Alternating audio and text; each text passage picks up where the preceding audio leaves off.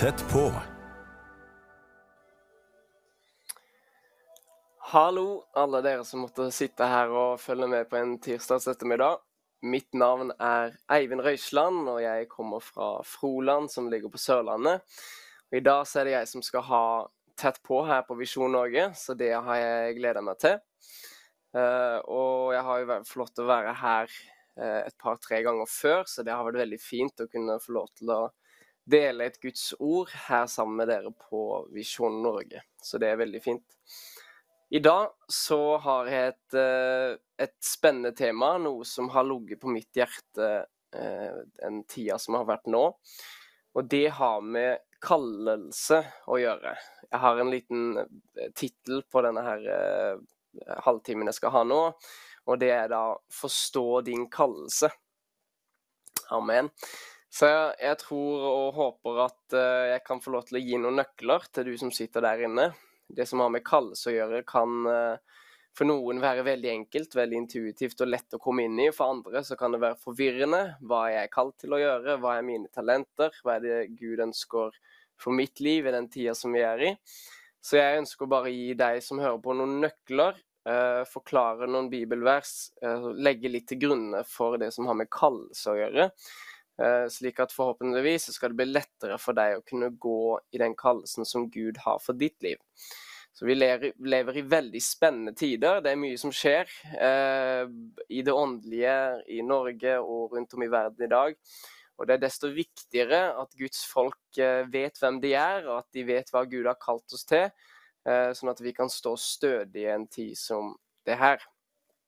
Så da har jeg bare lyst til å begynne å lese et skriftsted som står i Efeserbrevet, kapittel 4 og vers 11.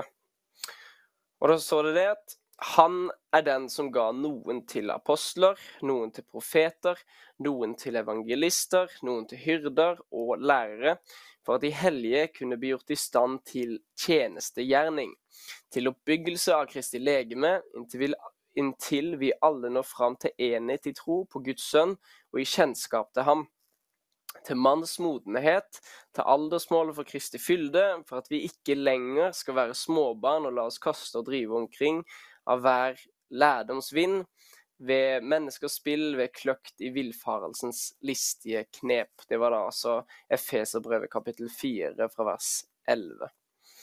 Så innledningsvis her så har jeg lyst til å gruppere tjeneste opp i to forskjellige kategorier, og nå vet jo jeg selvfølgelig at man kunne gruppert enda lenger ned, man kunne hatt mange forskjellige grupperinger når det kommer til tjeneste, men jeg har lyst til å bare ha fokus på to forskjellige grupperinger av tjeneste.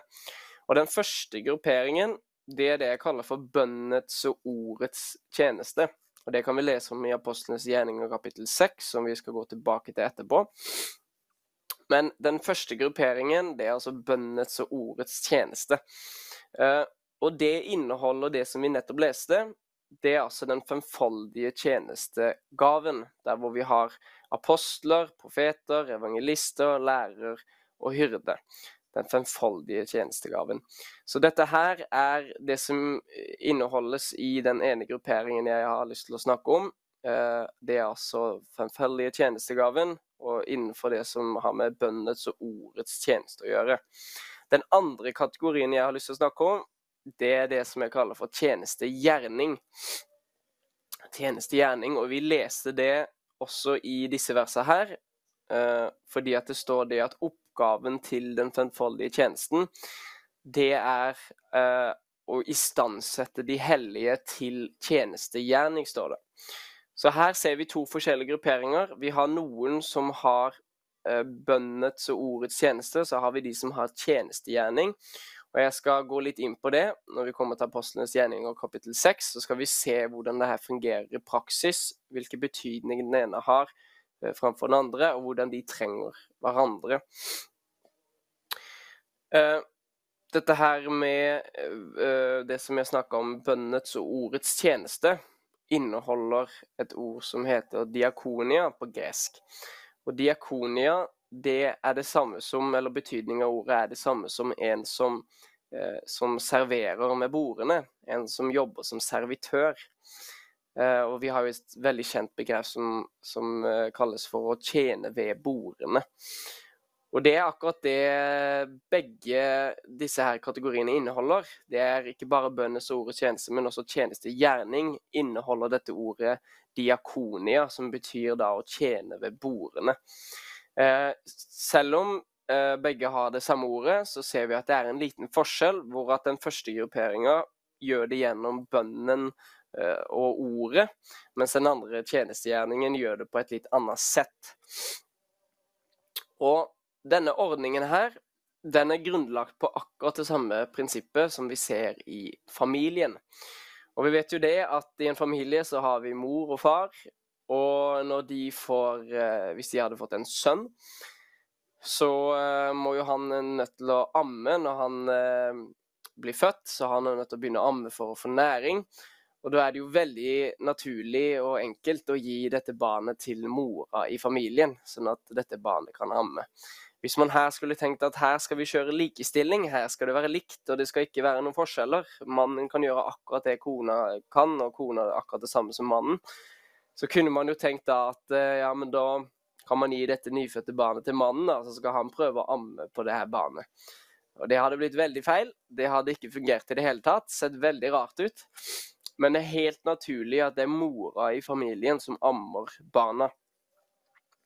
På samme måte så kan vi jo se for oss at denne ungen har vokst opp, og han har blitt stor og tung, en ungdom. Så si at han ute og leker en dag, og så ramler han og slår beinet, så han klarer ikke å gå. Så kan det jo være en mors hjerte som har inderlig har en lyst til å kunne bære dette barnet opp i armene sine og bringe barnet hjem. Men så har hun kanskje ikke styrken som trengs hvis dette barnet veldig tungt. Så da det jo faren i huset, vet du, som trår inn, for han har jo de sterke armene sine, vet du, så han har det som skal til for å kunne bære ungen sin eller gutten sin hjem. Så i familien så ser vi veldig tydelig at det ene kjønnet bærer sine fordeler, sine evner, sine kategorier hvor de fungerer best, og det andre kjønnet har sine områder. Og dette her helt sånn basic skapelsesordninger som Gud har satt i vårt samfunn. Det ikke meningen at mann og kvinne skulle gjøre akkurat de samme tingene, men det meningen at man skal utfylle hverandre, at man skal kunne være sterke på forskjellige områder. På den måten så kan man nå lenger, man kan nå bredere, ved at ikke alle absolutt skal gjøre den samme tingen, men at man kan få lov til å fordele seg ut der hvor man skapt til å være. En litt artig ting som jeg også tenkte på når jeg forberedte det her, når det kommer til fordeling mellom foreldre, så det som har med øvelseskjøring å gjøre.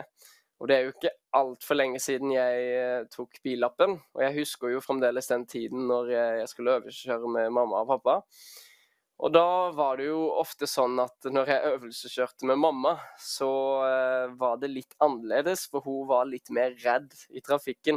Hun kunne ofte holde seg i det håndtaket i bilen, og hvis det skjedde et eller annet litt sånn skummelt da, så var hun ikke redd for å uttrykke da. Så det kunne ofte bli blandet følelser etter en øvelseskjøring med mamma. Men pappa, han var alltid veldig rolig. Han var veldig rolig, og han hadde full kontroll. Hvis det skjedde noe, så hadde han han visste hvordan han skulle gå fram for å hjelpe på best mulig måte. Og det virket liksom som at, og nå vet jeg ikke om det tilfeldig, men det virket nesten som at fedre litt bedre på øvelseskjøre med ungene sine enn det mødrene her. Så du kan jo se på eget liv om du synes det stemmer eller ikke. Det kan mest sannsynlig være individuelt, men det var noe jeg synes var litt artig, som var veldig tydelig forskjell mellom mine foreldre. Så uansett, så har vi gått igjennom de to kategoriene her. Da har vi bønnets og ordets tjeneste, og så har vi tjenestegjerning. Og jeg har lyst til at vi skal gå inn i Apostlenes gjerninger, kapittel 6, fra vers 1-4, hvor vi skal lese hvordan dette her fungerer i praksis. Og da begynner vi helt enkelt å lese fra vers 1. Og da står det at på den tiden, da tallet på disiplene stadig økte. Og det noe vi kan merke oss, at spesielt hvis man i en menighetsplantning, da, helt i begynnelsen, så handler det jo ofte bare om å ha møter i gang. det å skulle skaffe lovsangsband, ha en predikant, lydtekniker, sånne ting. Men det kommer et stadie hvor plutselig så kommer det veldig mange mennesker inn i menigheten, og det blir mange flere områder som må dekkes. Og vi vet jo det at apostlene, de solgte alt de eide, og så hadde de alt felles. Så de hadde jo mye som måtte organiseres, og det kan vi se nå i de neste versene. Så på den tiden, da tallet på disiplene stadig økte, begynte de gresktalende jødene å knurre mot de hebreistalende over at enkene deres ble tilsidesatt ved den daglige utdelingen. Så det som skjer her, det er at enkene, det var jo de som ofte trengte mest hjelp, for de hadde ikke ekte menn som kunne forsørge for dem. Så de fikk mat gjennom en matutdeling, en ordning som de hadde der. Og så ser vi det at noen av de enkene som var der ble nedprioritert i denne her matutdelingen. Og da leser vi fra vers 2. Da kalte de 12 hele disippelskaren sammen og sa: det er ikke rett at vi forlater Guds ord for å tjene ved bordene. Brødre, velg derfor ut blant dere 7 menn som har et godt vitnesbyrd og er fylt av ånd og visdom. Dem vil vi sette til denne oppgaven, men vi vil holde ved i bønnen og ordets tjeneste, står det. Så her ser vi at vi har et praktisk problem. Det er en matutdeling, det er noen som blir nedprioritert, og de vet ikke hvordan de skal finne ut av det her, de vet ikke hvordan de skal løse det.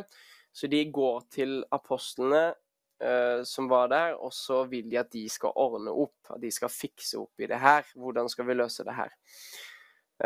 Og det de apostlene kunne ha gjort, de kunne brettet opp armene, og de kunne stilt seg bak den der matutdelingen, og så kunne de ha tenkt det at, ja, da får vi bare gjøre jobben for dem, vi kan bare vise hvordan det her skal gjøres, og så får vi stå her og bruke tid på det her.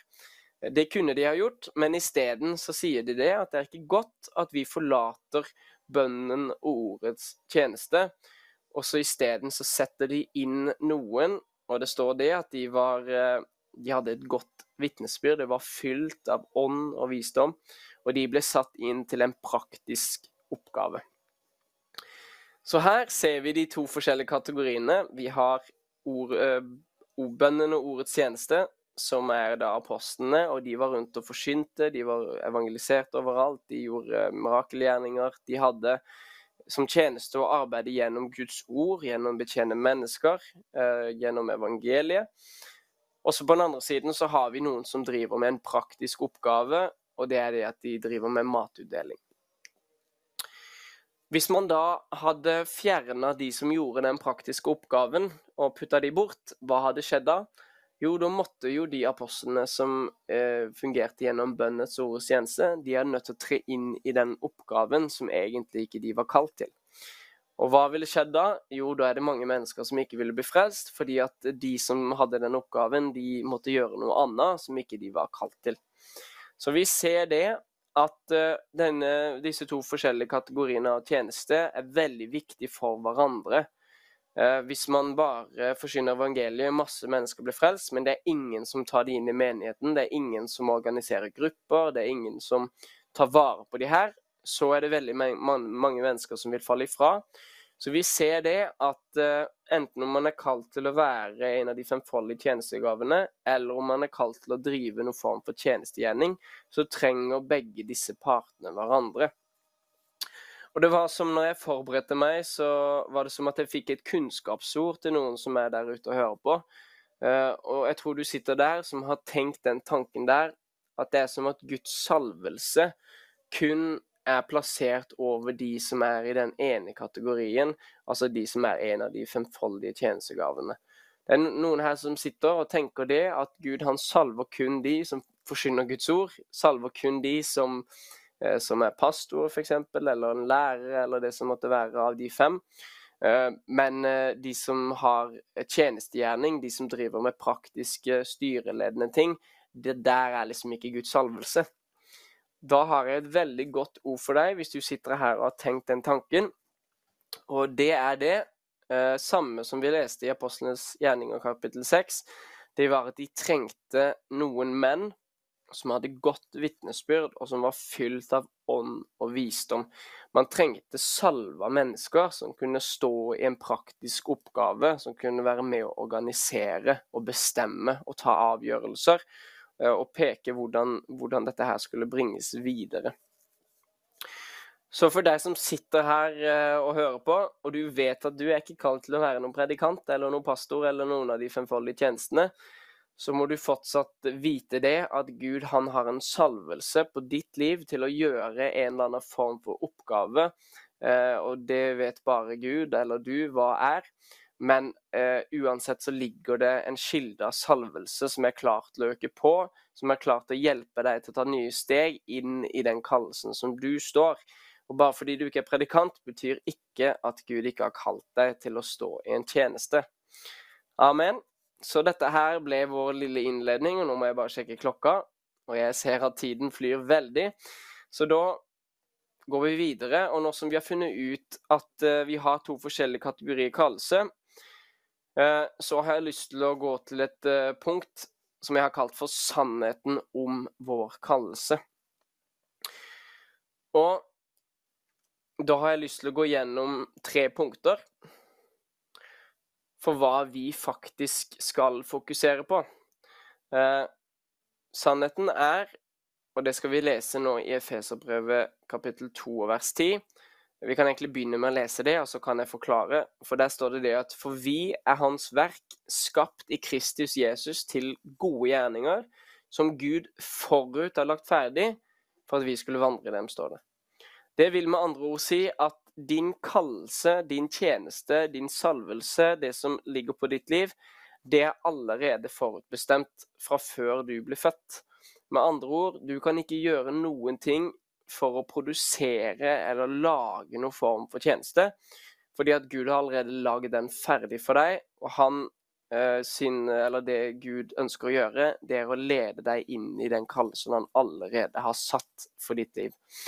Og jeg tror det er mange kristne som kanskje har forskjellige forbilder som er en av de femfoldige tjenestene, og man kan bli så inspirert, og man har kanskje hjertet på rett plass, man har lyst til å jobbe for Guds rike, og så kan man komme inn i en sånn greie hvor man nesten prøver å produsere sin egen tjeneste, at man skal danne en tjeneste, at man liksom skal bygge seg opp et lite slott for seg selv, hvor liksom her har jeg bygd opp en tjeneste. Det er veldig farlig å gå inn i det stadiet der, fordi at vi er ikke noen tjenesteprodusenter. Det er ikke vår oppgave i det hele tatt. Vår oppgave, det er å vandre i Guds ledelse, og så vil han lede oss inn i noe han allerede har forutsatt for våre liv. Amen. Så da vet du det, at din oppgave det er ikke å produsere noen tjeneste, men jeg har 3 punkter for hva som faktisk er vår oppgave. Og vi skal bare gå veldig raskt gjennom de, mens vi har tid. Det første punktet jeg har skrevet, det er bli i ham. Bli i ham, og da skal vi lese fra Johannes evangelium kapittel 15 og vers 1. Og da må jeg bare veldig raskt finne Bibelen her. Vi skal da lese fra Johannes evangelium kapittel 15, det var det jeg sa. Ja, kapittel 15 og fra vers 1. Og der står det at jeg er det samme vintreet, og min far er vingårdsmannen. Hver grein på meg som ikke bærer frukt, tar han bort. Og det er sikkert mange her som har lest det og tenkt at, veldig skumle vers, at hver grein på meg som ikke bærer frukt, tar han bort. Nesten noen som kan være litt redd, fordi at man kan tenke sånn at bærer jeg da egentlig frukt? Er det frukter som kommer ut av livet mitt? Og så videre. Men vi er nødt til å lese litt videre for å forstå hva som egentlig står her. Og det står videre at, og hver den som bærer frukt, renser han for at den skal bære mer frukt. Dere er alt rene på grunn av det ordet som jeg har talt til dere. Bli i meg, så blir jeg i dere, like som grenen ikke kan bære frukt av seg selv, men bare når den blir i vintreet. Slik kan heller ikke dere bære frukt, uten at dere blir i meg, står det. Så dette her setter litt perspektiv på det første verset vi leste, hvor det står at hver grein på meg som ikke bærer frukt, tar han bort, står det. Men så leser vi videre det at grenene kan ikke bære frukt av seg selv. Og det er viktig at vi forstår det at vi er ikke kalt til å være noen tjenestebyggere. Vi er ikke kalt til å produsere noen som helst form for frukt. Men vi er kalt til å bli i ham. Og når vi blir i ham, så vil det produsere frukt. Det vil med andre ord si at dersom man ikke produserer frukt, så er det et tegn på at da holder man på å dette vekk fra dette her vintreet som er Kristus. Det kan hende man har driftet vekk fra Kristus, så kan det hende man har kommet i forskjellige situasjoner i livet, og da er det nesten som at det er en del av grenen som har knekt litt, som gjør at tilførselen av liv som kommer gjennom treet, den har blitt kuttet på en viss måte. Men da er det godt at det står det, at bli i meg, så blir jeg i dere. Hvis vi blir i ham, da bærer vi frukt. Så, første punktet, din oppgave det er ikke å bære frukt. Din oppgave det er å bli i ham. Og hvordan blir du i ham? Da har vi et annet vers, der det står at like som Faderen har elsket meg, så har jeg elsket dere. Bli i min kjærlighet, og hvis dere holder fast på mine bud, står det, da blir dere i min kjærlighet, like som jeg har holdt fast på min fars bud, og blir i hans kjærlighet. Så hvordan blir du i Kristus? Veldig enkelt. Les Bibelen din, det du leser at Jesus sier at vi skal gjøre. Gjør det, lev etter hans bud. Altså, elsk din neste, be for de som forbanner deg, velsign de som forbanner deg. Veldig mange punkter som Gud snakker om, vær edru. For eksempel, ikke, tal sannhet, alle disse tingene her. Når du gjør det, så gjør du Kristi bud, og da blir du i ham. Så ikke tenk på at du skal produsere noe frukt i det hele tatt, for det er veldig fort at man kommer inn i et sånt stadie hvor vi skal produsere vår egen tjeneste, men fokuser heller på at jeg skal bli i ham, og når du gjør det, så skal du se at det blir veldig mye enklere å komme inn i det Gud allerede har satt deg til å være i, altså din tjeneste. Da går vi fort til punkt 2, og det er et litt kortere punkt, men det har skrevet «La Kristi fred råde». Og da skal vi gå til Kolossebrevet kapittel 3 og vers 15, og der står det at «La Kristi fred råde i deres hjerter, til dem blir dere også kalt i det ene legeme, og vær takknemlige», står det. Hvis man går på grunntekst der, så ser vi det at dette ordet råde, det er samme betydning som å være dommer. Og vi kan jo sammenligne med en fotballdommer, og hans oppgave, det er å våke over kampen, våke over det som skjer, og passe på at alt fungerer etter reglene, at reglementet blir holdt. Samme oppgave har Kristi fred. Så det vil altså si at Kristi fred er tilgjengelig for alle de som tror, og den kan være med å råde i våre hjerter, slik at vi vet når ikke vi skal gjøre noe, eller at vi vet når vi skal gjøre noe. Så dersom du er på jakt etter å finne ut hva er din kallelse, så er det beste tipset jeg kan gi deg, det er bare å gå en retning. Fordi at når du gjør det, så tror jeg at Den hellige ånd, Kristi fred, vil stadfeste at yes, dette her var riktig, gjennom at freden kommer over deg. Eller så merker du at det er noe som skurrer, og da vet du at da var dette ikke riktig, da får jeg vente til neste dør åpner seg. Amen. Da har vi bare siste punktet her, og det er forvalt ditt talent.